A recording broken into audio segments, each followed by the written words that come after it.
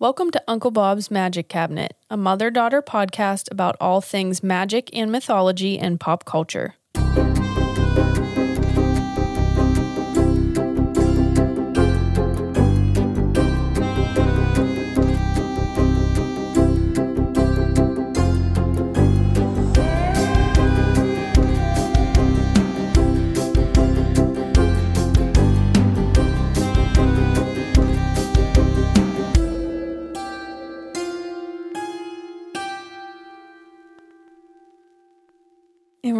And we're on. Hey everyone, I'm Liam the daughter. Hey, I'm Laura, I'm the mom. What's going on? What's happening? Welcome to Witch Whisper. Witch Whisper. Hey, it's my turn. It is. It is. And you know how we took a break? Yes. Last week, right. You know, little R&R. Well, I fucking stepped in it this week. Did you? Yeah, I had a really complicated one. Oh no. Okay, but it's going to be fun. It's super interesting, but this is a you lesson. Really? Yeah, like this is something that you would have been like, oh my God. Oh my gosh. Because there's a lot of dates and history and oh my God. So how did this happen? Exactly. What the fuck? I know. I'm like, oh shit. So bear with me. There's a lot of words I'm definitely going to mispronounce. Okay. And there's a lot of dates and shit. So, all right. Are you ready for like a complicated history lesson with Lee? I'm strapped in. All right. Yeah. My topic was Double Double, Toil and Trouble. Ooh. Not the Mary-Kate and Ashley movie. Oh. However, I just wanted to know, because of that movie and just, you know, the phrase, like, where did that come from? Yeah, where did I that thought it come had from? to come from somewhere. And boy, did it fucking come from somewhere. Wow. Interesting, Liam. Yes, it took me on a roller coaster ride that starts with William Shakespeare. Ooh. Willie himself. Willie, the Big Willie style. Fun fact, I was once William Shakespeare in a wax museum thing in like elementary school. Remember? You got to pick whoever you wanted to be, right? Well, I either wanted to be Willie or John Lennon. Right. And my teacher made me be Willie. But I drew, you know, a curly mustache on myself. I was living my best life. So... It was adorable. I know we have pictures. Yeah, I was really into William Shakespeare when I was little. It's yes, pretty cute, pretty cute. But there are a few stories that I know like nothing about, right? Yeah, right. And one of them is Macbeth. Yes. And that is where we're going today. Oh, really? Yep, we're going Macbeth and the Three Witches. Are you ready? I am so ready. All right. So the Three Witches, also known as the Weird Sisters or the Wayward Sisters. Okay. No, not supernatural. What, are you going to break out into song? All right. So the Three Witches, also known as the Weird Sisters or the Wayward Sisters or Witches. All right. They got a lot of names. They are mostly known as characters from the infamous play Macbeth. Nice. Written by Willie Shakespeare. Willie. And, ew, why did you say it like that? Willie. Free Willie. You thatch roofs, Willie.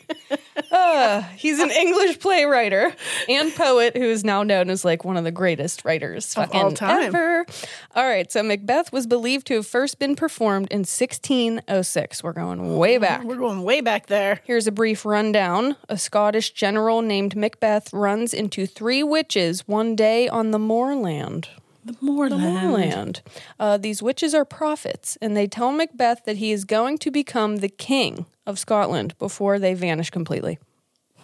Are they like the Stygian witches? Very similar lore. Okay, Yes, okay. we're connecting dots. I love it.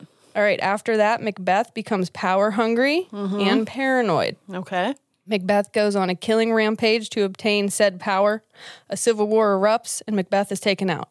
Okay. Wow. I read all of this. That okay. is, Again, here's the Cliff Notes. Here's the Cliff Notes. Apparently, it's, you know, Shakespeare's plays are always fucking 19 hours I know, long, right? Yeah. This is Cliff Notes. The bigger conversations of the story, of course, being about the corruption of power, the influence of supernatural forces, and good versus evil. Blah blah. All right. The Three Witches are a big part of this story. All right. Okay, I'm so interested. Very similar to the Three Fates in Greek mythology. Hello. Welcome to the chat. But could have also been influenced by Norse mythology. Okay. But it is believed that Shakespeare actually took direct inspiration from a book called Holinshed's Chronicles. All right. There were 3 volumes, England, Scotland, Ireland. Okay. Published in the late 1500s, originally by Raphael Holinshed. And from my understanding, it's a really like creative and collaborative look at British history with like many different voices and stories, writing styles, viewpoints. It seems very interesting. All right. So a lot of writers and playwrights used this book as a source on history for their own work. Okay. All right. So it's like a big inspiration. Shakespeare in particular used the story of Macbeth, the three witches, and other characters from the Chronicles in his own version. Nice. So he totally made them his own and changed them, of course. Okay.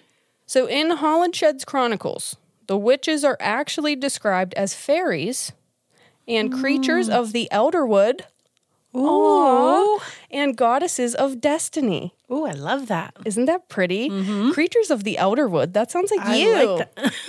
I love that. They are very beautiful, nymph-like, youthful, knowledgeable. All right, all things good.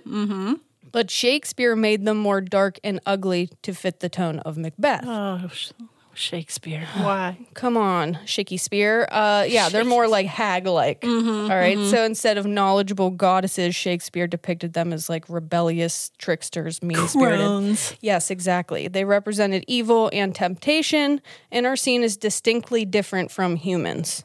Oh. Okay. Okay. This was most likely because anti-witchcraft propaganda was spreading during his time, the early 1600s. Ooh. All right. Are you ready for the complicated history portion? Because that wasn't it. That wasn't it? That was not it.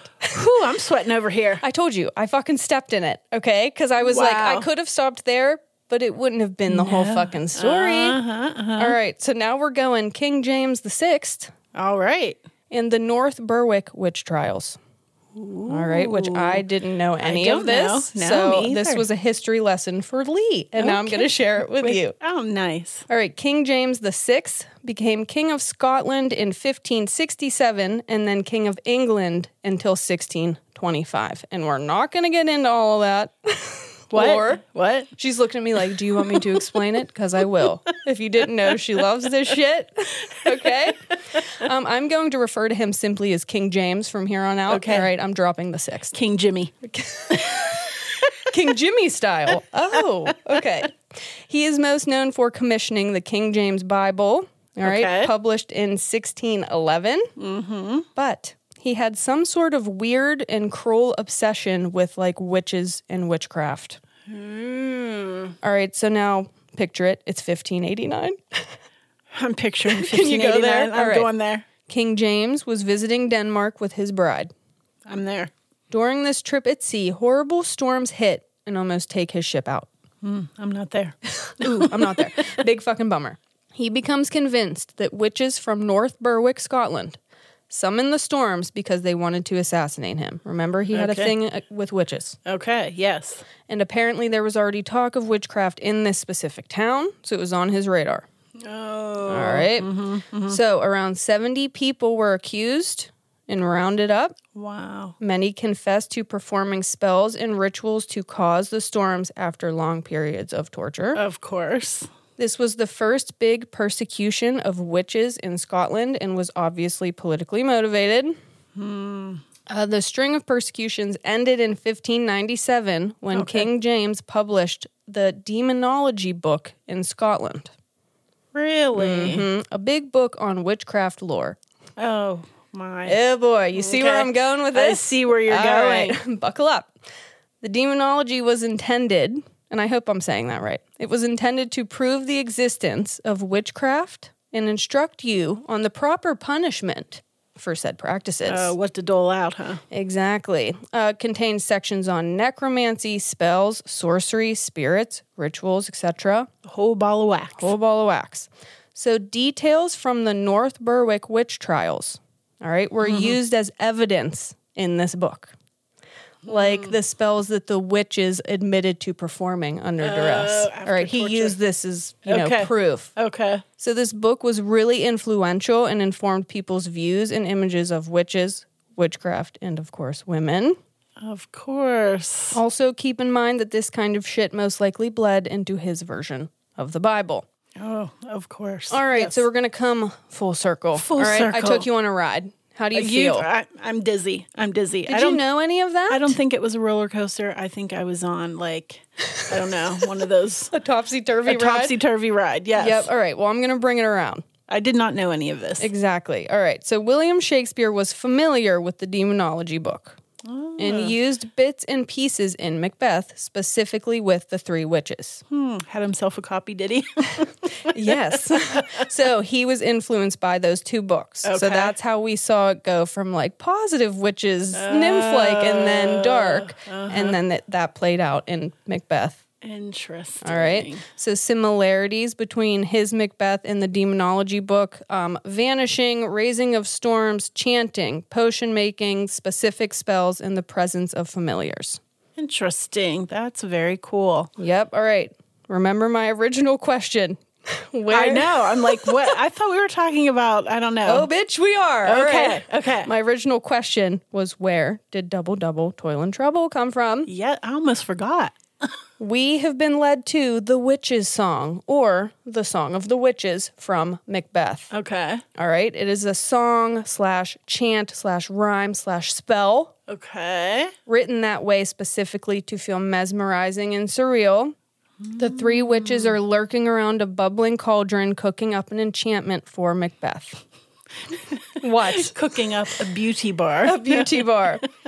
They say, double, double, toil and trouble, fire burn and cauldron bubble, eye of newt and toe of frog, wool of bat and tongue of dog.